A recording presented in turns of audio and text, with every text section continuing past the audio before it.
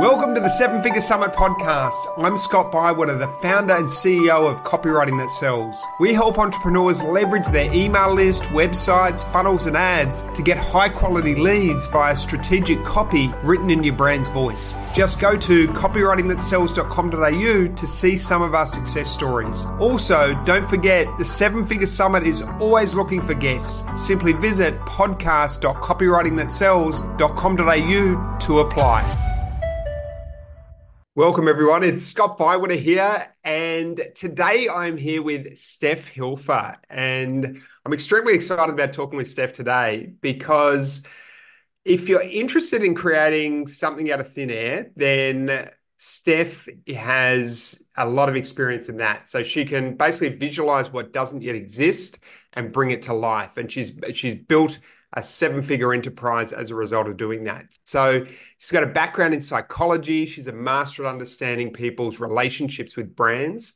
And while in her own words, she says she may sometimes live in the clouds, surrounded by creative thoughts, she's grounded in solid business strategy that creates a competitive edge to all brands lucky enough to experience her Midas touch.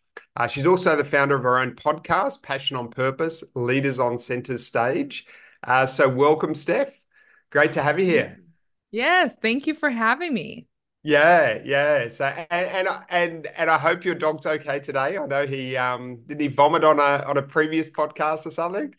Yes, I have learned since to just let her be outside. It's hard here in Washington State, especially this time of year because it's pouring down rain and it's not the warmest. But for like a 30, 40 hour, whatever podcast, I've just learned peace of mind. She can be outside. She's a dog. She's got fur. Because yeah, I was so stressed out during that podcast because I didn't know that she needed out that bad. And yeah, lo and behold, she really needed out. Yeah. That's great. So I guess my first question, Steph, is you've built up quite a sizable enterprise. What was it like in the beginning? So when you were at the bottom of the mountain looking up, can you explain what that was like and what that felt like? Yeah, I think it's very relatable to a lot is my beginning. Because I was doing what everyone says is I was working and then I had my little hustle on the side, right? And so I had a full-time job and anything I do, I never just do it at par, right? So my 40-hour a week job was really a 60-hour a week, right? Because that's just how I am. It's how I put my heart into things. So I'm working this 60-hour job.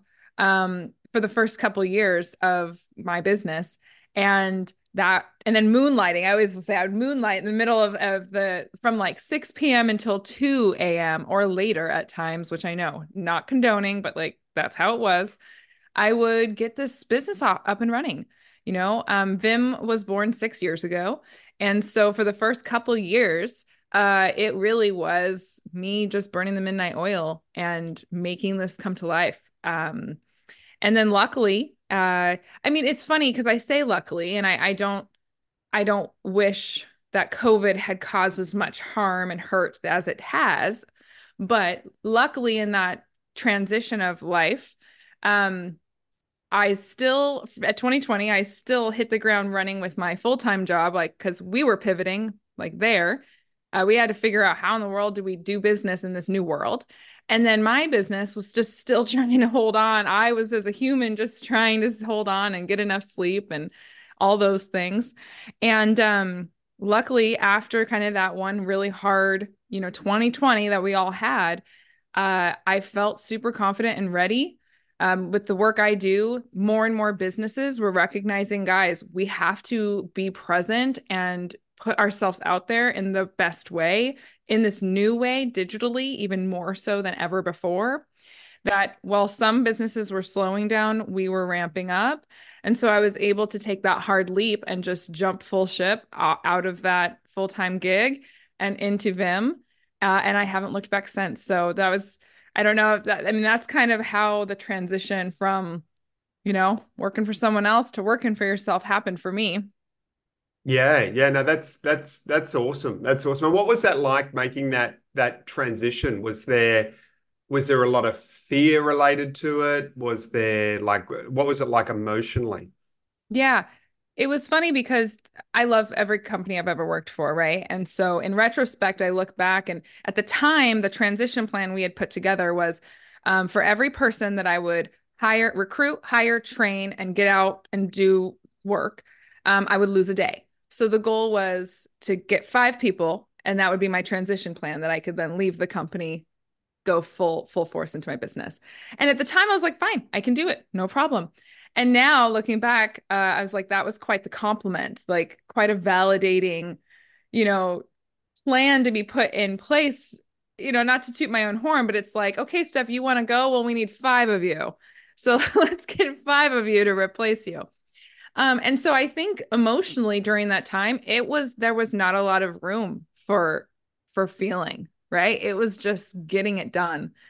And so, but I do remember that, and I know this is not easy for everyone, but I just kept thinking about the worst case scenario. What is the worst case scenario really? I think we think as a society or as our own selves when we're thinking about taking scary risks, like quitting a job or making your own business or starting your own business, whatever. I think we jump to the worst case scenario being we're homeless, no one loves us, we're cold and freezing and hungry, and there's a lot of things that has to happen from here to actual worst case scenario before that whole vision of real extreme actually happens, right? But yet, that visual and those fears are really what's prominent for us. And so I just kind of started thinking about that worst case scenario. I have amazing family and friends who love me. I'll never not have a couch. I am gritty. I can get it. Worst case scenario, I go get a job. Really, worst case scenario, I just get another job. I've done it all my life. And so the emotions that I feel like most people would assume that you'd go through, I just I just started thinking about they're just not as scary as I need to let them feel.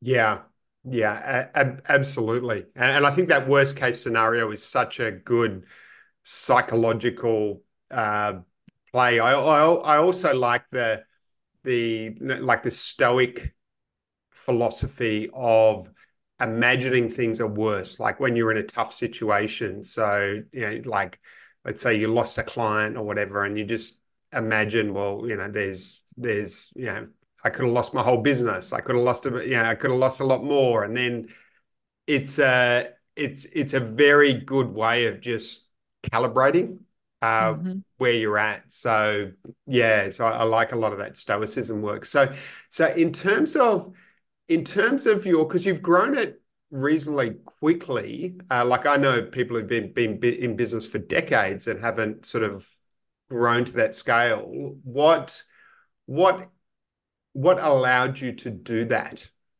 Yeah.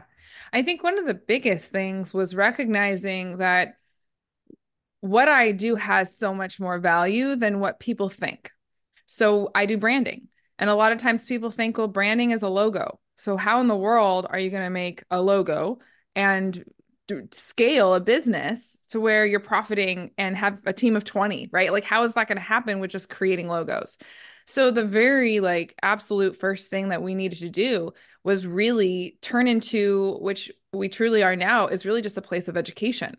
We have to get people to recognize that what a brand is so much more than what you see. And yet it is very important. We can talk about this if we dive into that direction. There's so much about what we see that is important, and I'm not negating that, but there's so much more depth that actually influences those visuals that we need to be tapping into.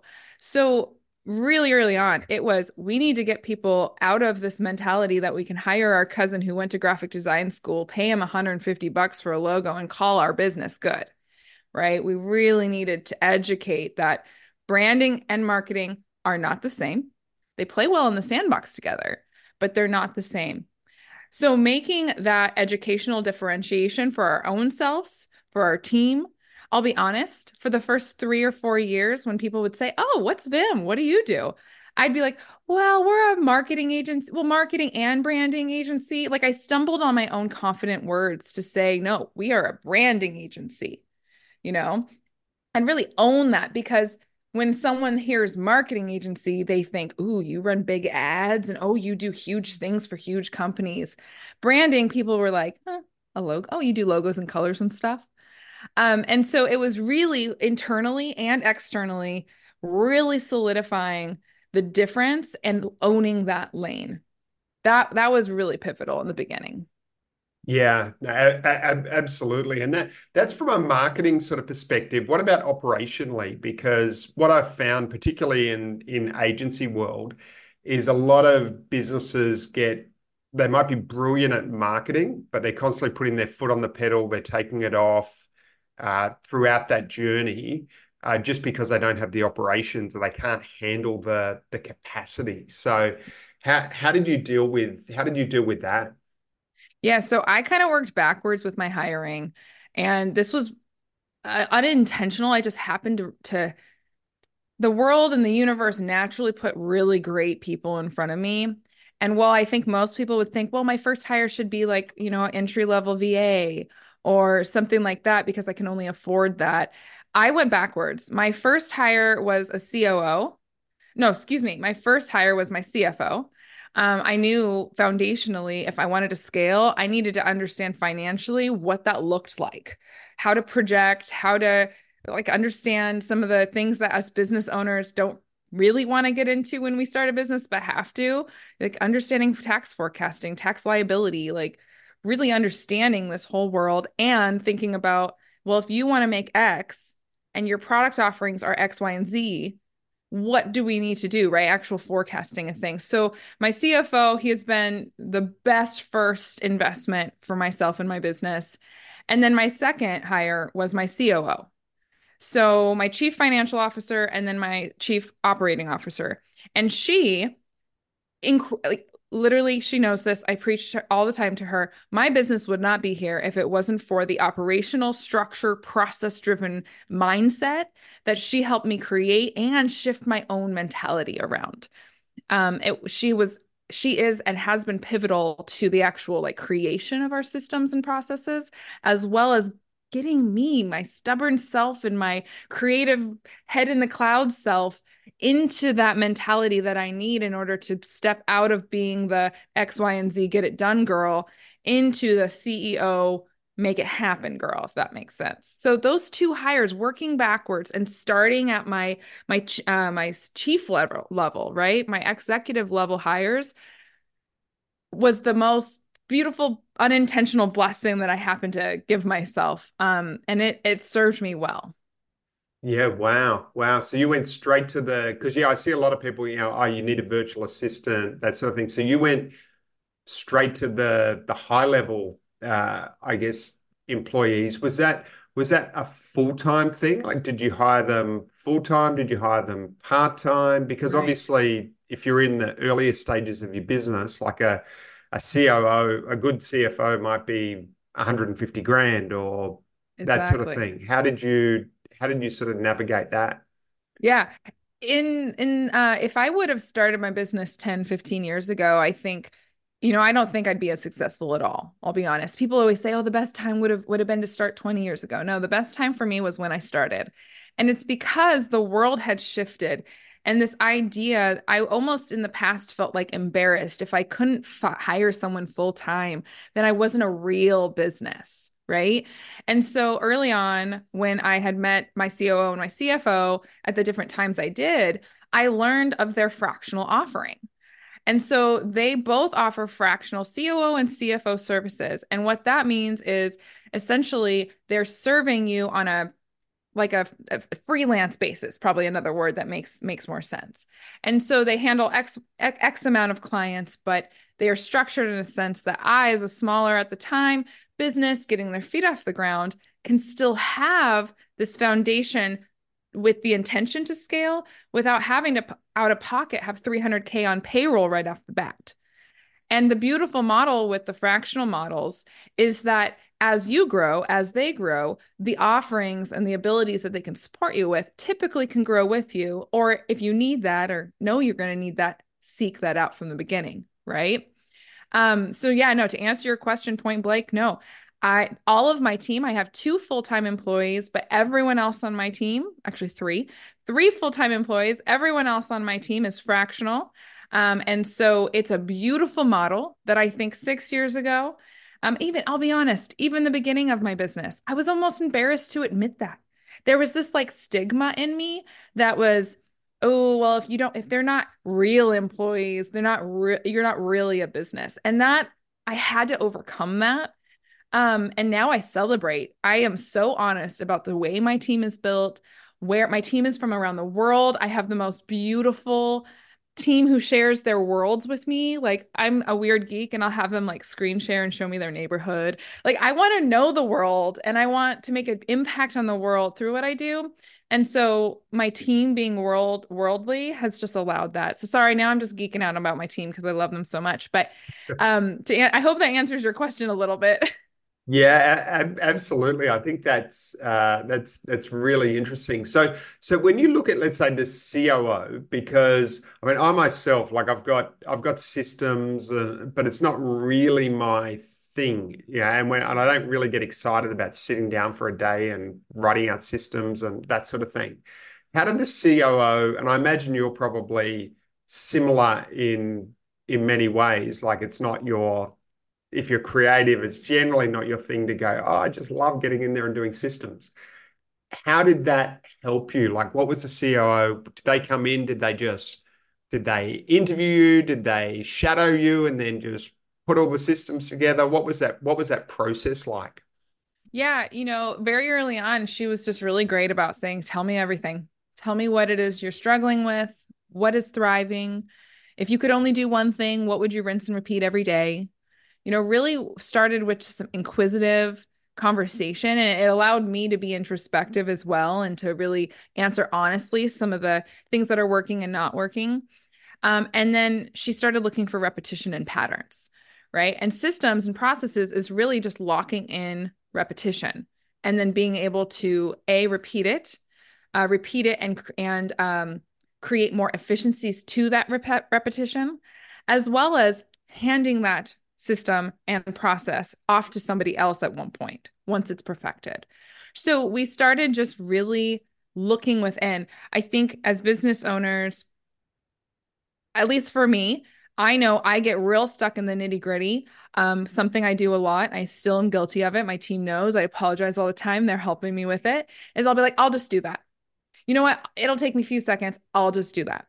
And that's one of the most harmful, hurtful things for your operations if you're trying to scale to allow yourself to do. So Amy, my COO, still to this day, she's been with me. God, I can't even imagine that it's been like 3 or 4, probably 4 years. She's been with me early on, and still to this day, when I get into that mode, she is my voice of reason to say, how does that really serve you? Is that getting you to this CEO that you have scaled to, that you want to be, that this position you're in? Um, one of the let me actually explain what I mean by that. So oftentimes, and I'm going to switch gears a little, but oftentimes in like our diet, because it's January, right? I don't know when this is going to release, but as of recording, this is January. So like a lot of us might be still in that like New Year's resolution mindset, right? And so we'll set out to say, I want to lose 12 pounds this year, 1 pound a month or whatever. And we'll go on a diet, right? We'll say we need to do more healthy things. We need to go jog more. But when you actually identify with something, you can be much more successful than to just do things that other people who identify with that do. So a healthy person eats well, a fit person jogs, right? Whereas if you're just saying, oh, I'm a CEO and I just need to jog and eat better, instead of switching that mindset to saying, I'm a healthy CEO who likes to be fit and owning that identity, that's where the power and the more success you will see is by actually creating an identity with like a term or a title. And so what Amy very early on taught me was, okay, you want to be $1 million CEO. So you are $1 million CEO. How would $1 million CEO structure her team? How does $1 million CEO hire her team? What does $1 million CEO do when she wakes up? Right? You have to continuously to look at yourself and identify with that goal you have in mind, that person you are and want to be. But you don't say, "Oh, I'm gonna be $1 million. I'm $1 million CEO. I have to act like one." This is where we're going. So like I said, to wrap your question up, it's twofold. One, we got really inquisitive. We started looking introspectively at what was going on. And two, it was real mindset shifts, um, to putting myself in the shoes of where we were going. Yeah, absolutely. And who would you hire first? Like if you were doing it again, who is the critical piece to hire first? Is it the CFO or the COO? You know, if you, for my personality, it worked well, to do CFO first and COO first. um, because I am a grinder, right? But if you know right off the bat, like I've met with some amazing humans who are doing business because they've got, like I met a woman whose husband was going through an incredibly hard illness. She started an entire business because she knew she needed flexibility. She's like, I need to only work 15 to 30 hours a week max because I need the rest of the time to be with my husband.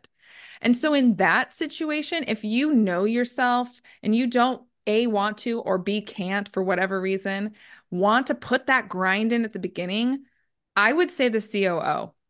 Um, right off the bat, I would say the COO. For me, the reason why I don't think I'd go back and change it is I scaled with my team really quickly.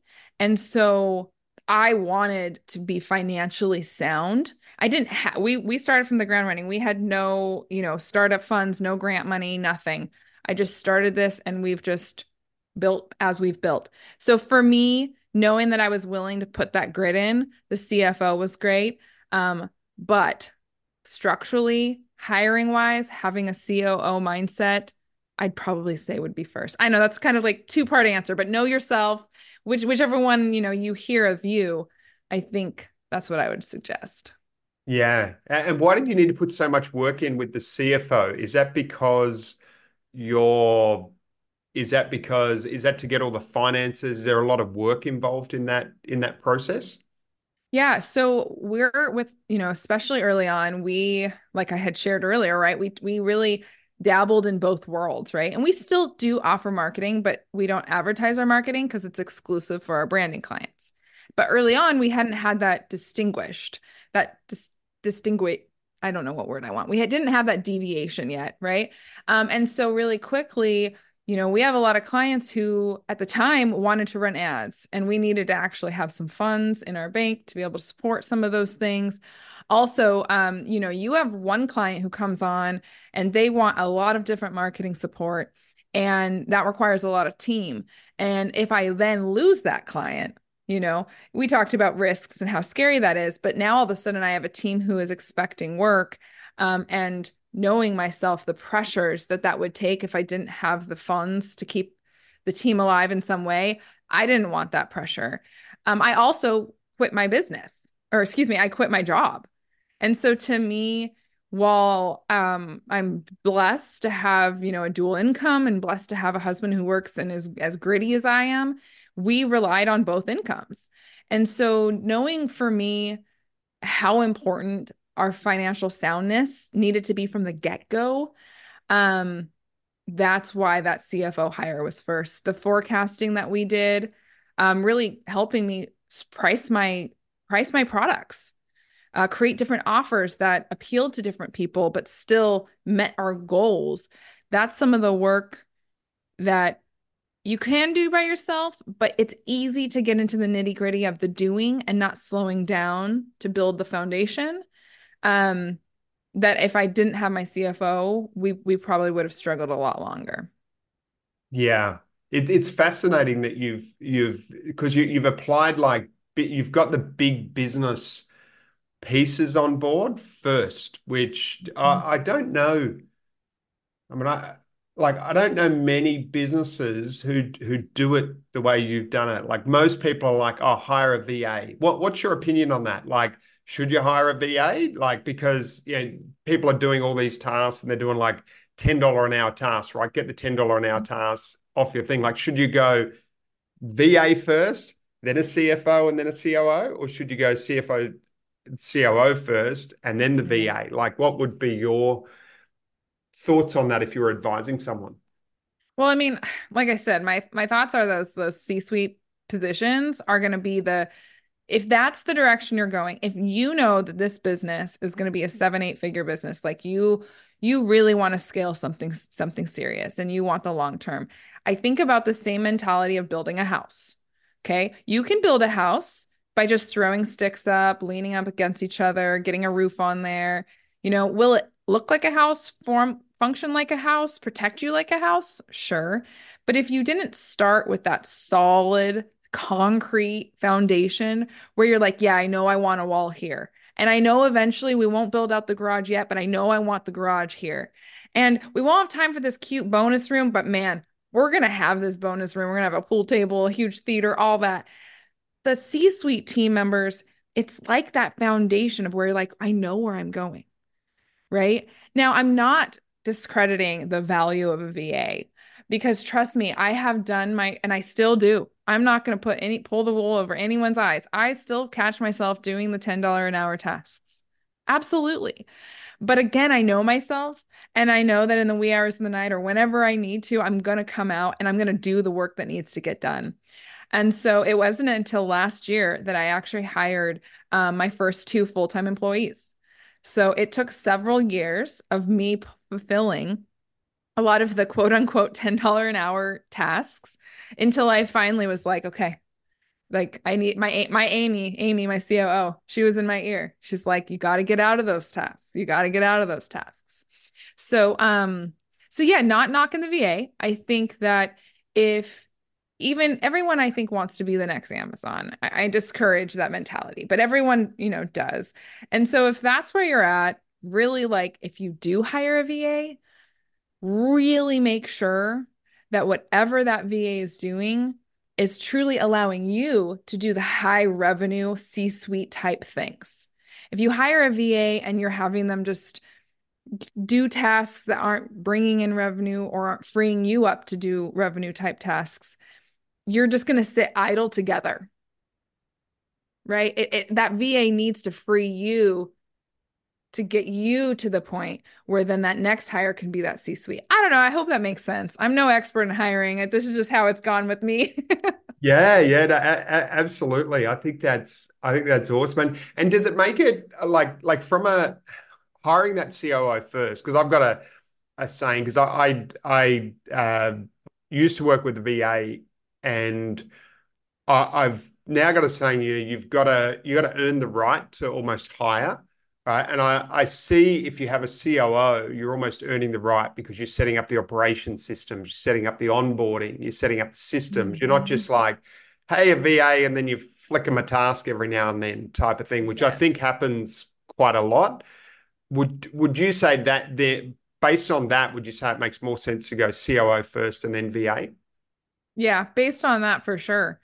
A good VA, depending on if you're hiring direct or utilizing a virtual agency, to help you hire the VA, um, seek out somebody who recognizes that that happens, right? That was one thing that I really said. I want someone who is eager and driven. Those were some of the biggest words, eager and driven, because I know that I'm going to get in the weeds. I'm going to be in back-to-back podcasts, meetings, speaking events, what have you.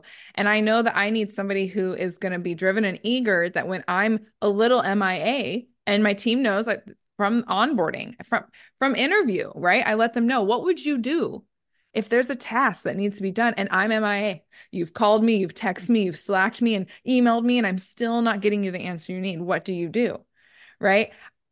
I really made sure that I knew that they needed to have drive and eager and resourcefulness because that's the type of position they're fulfilling. So, I don't know if I'm answering that question very well, but that's some of the things that I've looked at when hiring a VA is I don't want to just throw them like some organizing tasks here and there. Because they're going to get bored of me. They're going to get bored of what they're doing. And part of my value, so much of my values is about being enthusiastic. Like Viim stands for high energy, enthusiasm. And so my top value for myself, my team, and my clients is I want you to love and be enthusiastic about everything we're doing together. Is it work? Yes. But if it's in something you're enthusiastic about, we'll keep coming back to it, right? So yeah, that's my thoughts on that. Yeah, yeah. And what do you think it is that makes you at Vim unique in terms of like obviously you've obviously got the operations in place, which is key, right? At the same time, from a marketing perspective, because I see it as it's like a car, right? If you got an engine but no wheels, you're not going anywhere. So if you're good at operations but you're no good at marketing, or you're not going anywhere, and vice versa, you're gonna stall yourself. So what do you think it is that makes you unique that's allowed you to expand from a marketing perspective? I mean, I think I like to think it's that I walk the talk. We work really hard on supporting our brands that they get to be authentic, they get to be real, they look stunning, they show up aesthetically in a beautiful way that's empowered and built with intention. And we do the same. When I talk to a client, I tell them, listen, this is me. I know I'm a lot. I know this is a lot of energy right now. If you can't handle this 45-minute consult, if this feels like a lot for you, we probably shouldn't work together, right? I've always been the person who just says, I even had a client who came on and he was not an ideal client for me. He was throwing his money around like crazy. And essentially what he wanted was he was like, I just want you to make it look sexy, make it look expensive, and get it to sell off the shelf.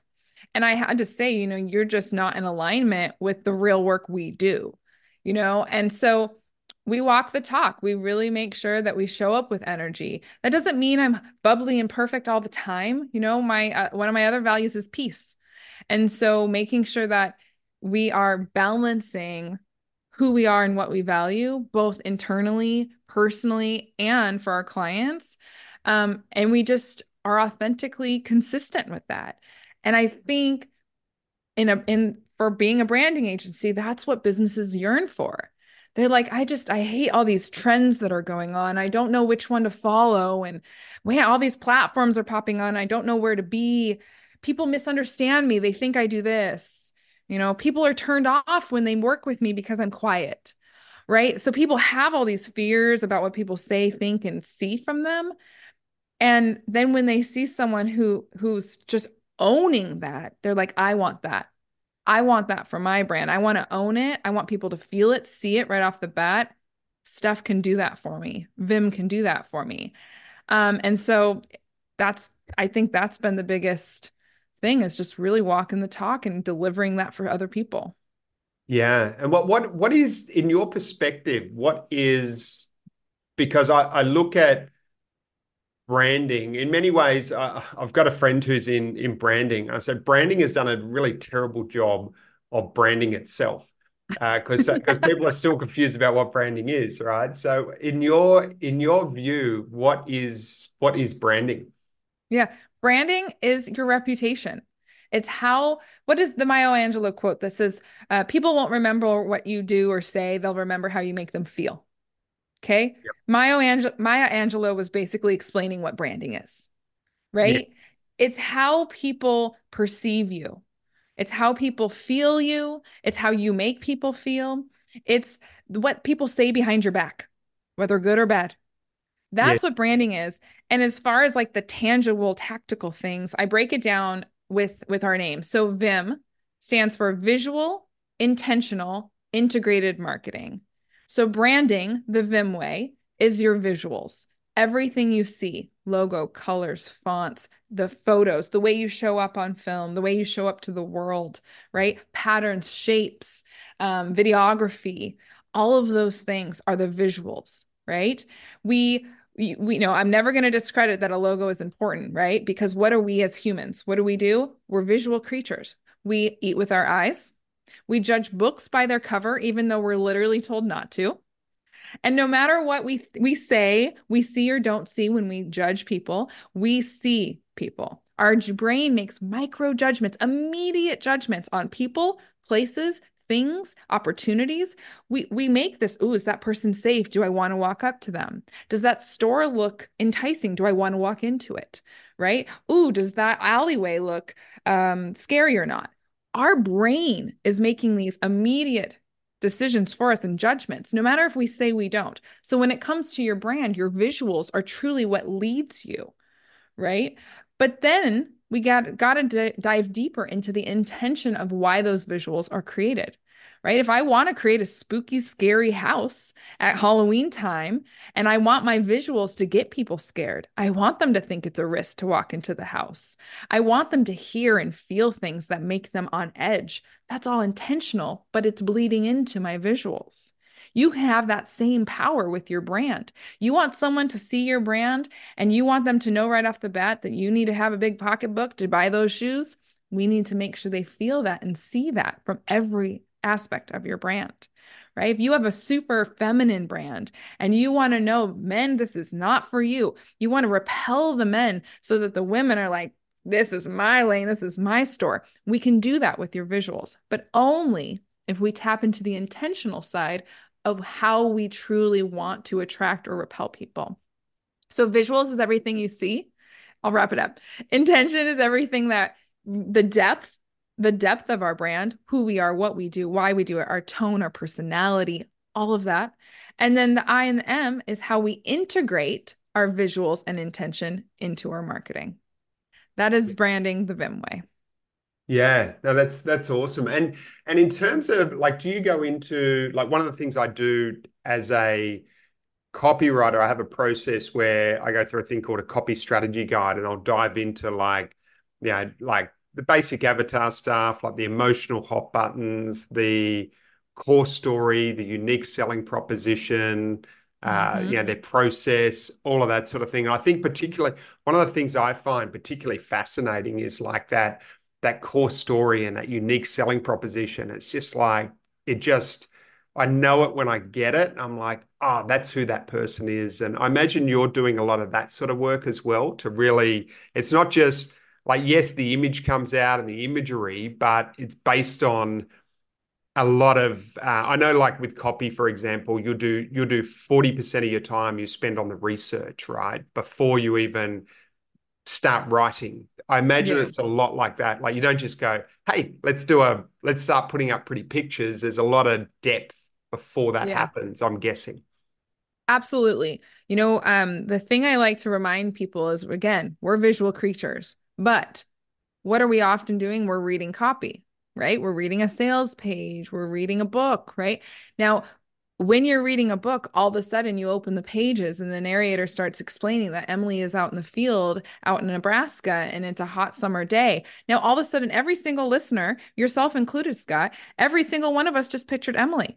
What color hair does she have? I didn't tell you, but she's there for you, right? What's Yeah. her family like? Is she poor? Is she rich? I didn't tell you that, but you started visualizing things based off of your own experiences and your own knowledge. So, to your point of how powerful that research and that copy is, we're creating visuals with all of that as well, with the things we talk about. And so, when it comes to the work we do with your brand, a lot of times when people are hearing and reading some of the first things from you, we want to connect with them, right? We don't want to just say, hey, come buy our cheeseburger, right? We want to find out first, are you hungry?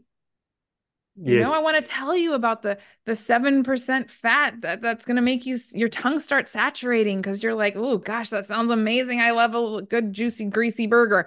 I don't know, I'm making stuff up here, but we have to start talking to them and connecting with them, and make them realize, okay, I do want a cheeseburger.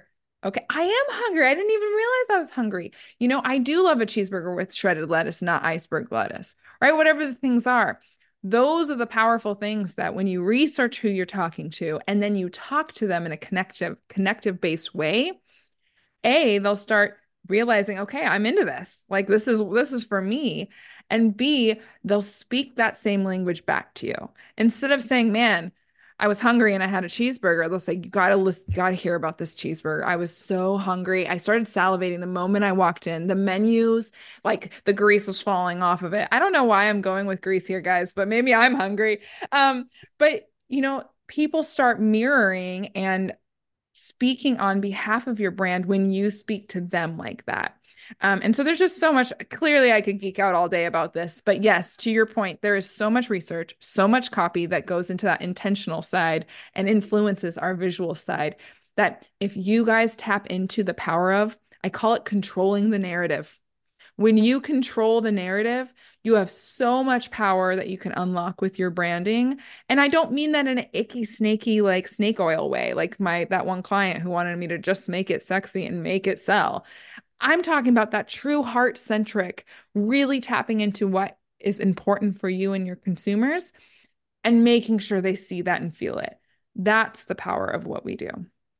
Yeah, that's amazing, amazing. I like the I don't know if you've come across any of the mnemonics, the memory stuff, but it sort of confirms a lot of what you're saying. So, like memory science, and there's a book called, I think it's called Walking with Einstein, and he talks a lot about memory science, and mnemonics is like one of the main things that they use, like to remember to do crazy things, like to be able to look at 1,000 cards and then to be able to recite them. And it's all based on visuals. Mhm. So if you're going to the shops, just a simple example, and you want to, yeah, you need to get milk and bread and eggs, then you might, imagine, a dancing a dancing bread loaf, jumping into a swimming pool of milk, and then someone throwing eggs Eggs. at the bread. And because that's a visual in your head, it's Mhm. like it's very hard to get that out of your head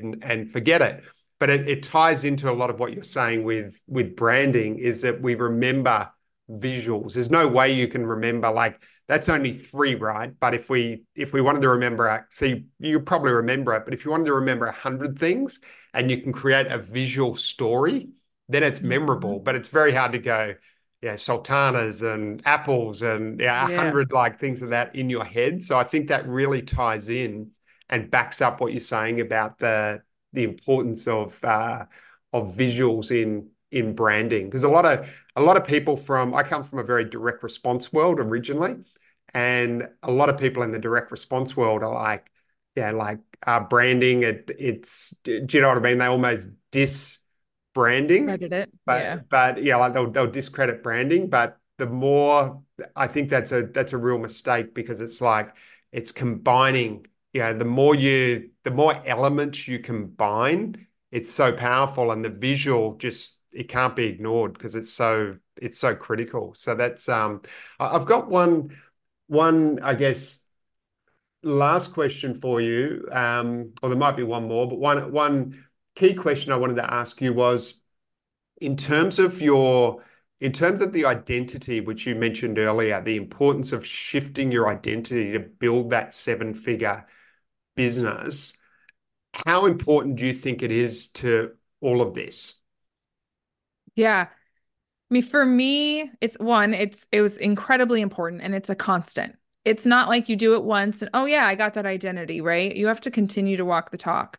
And so I think it's incredibly important.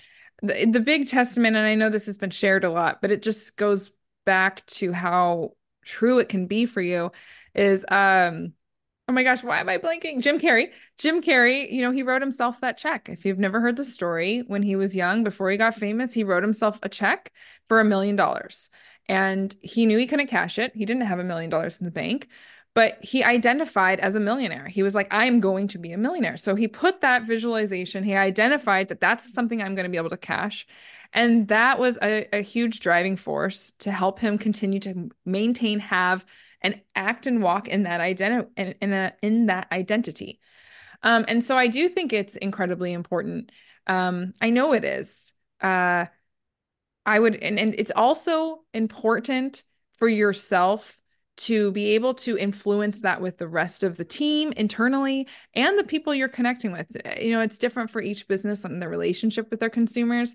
But for me, I kind of let that mindset trickle off from me onto them because the entrepreneurs I'm working with and the businesses I'm working with, they are feeling the imposter syndrome at times too. They have self-doubt as well.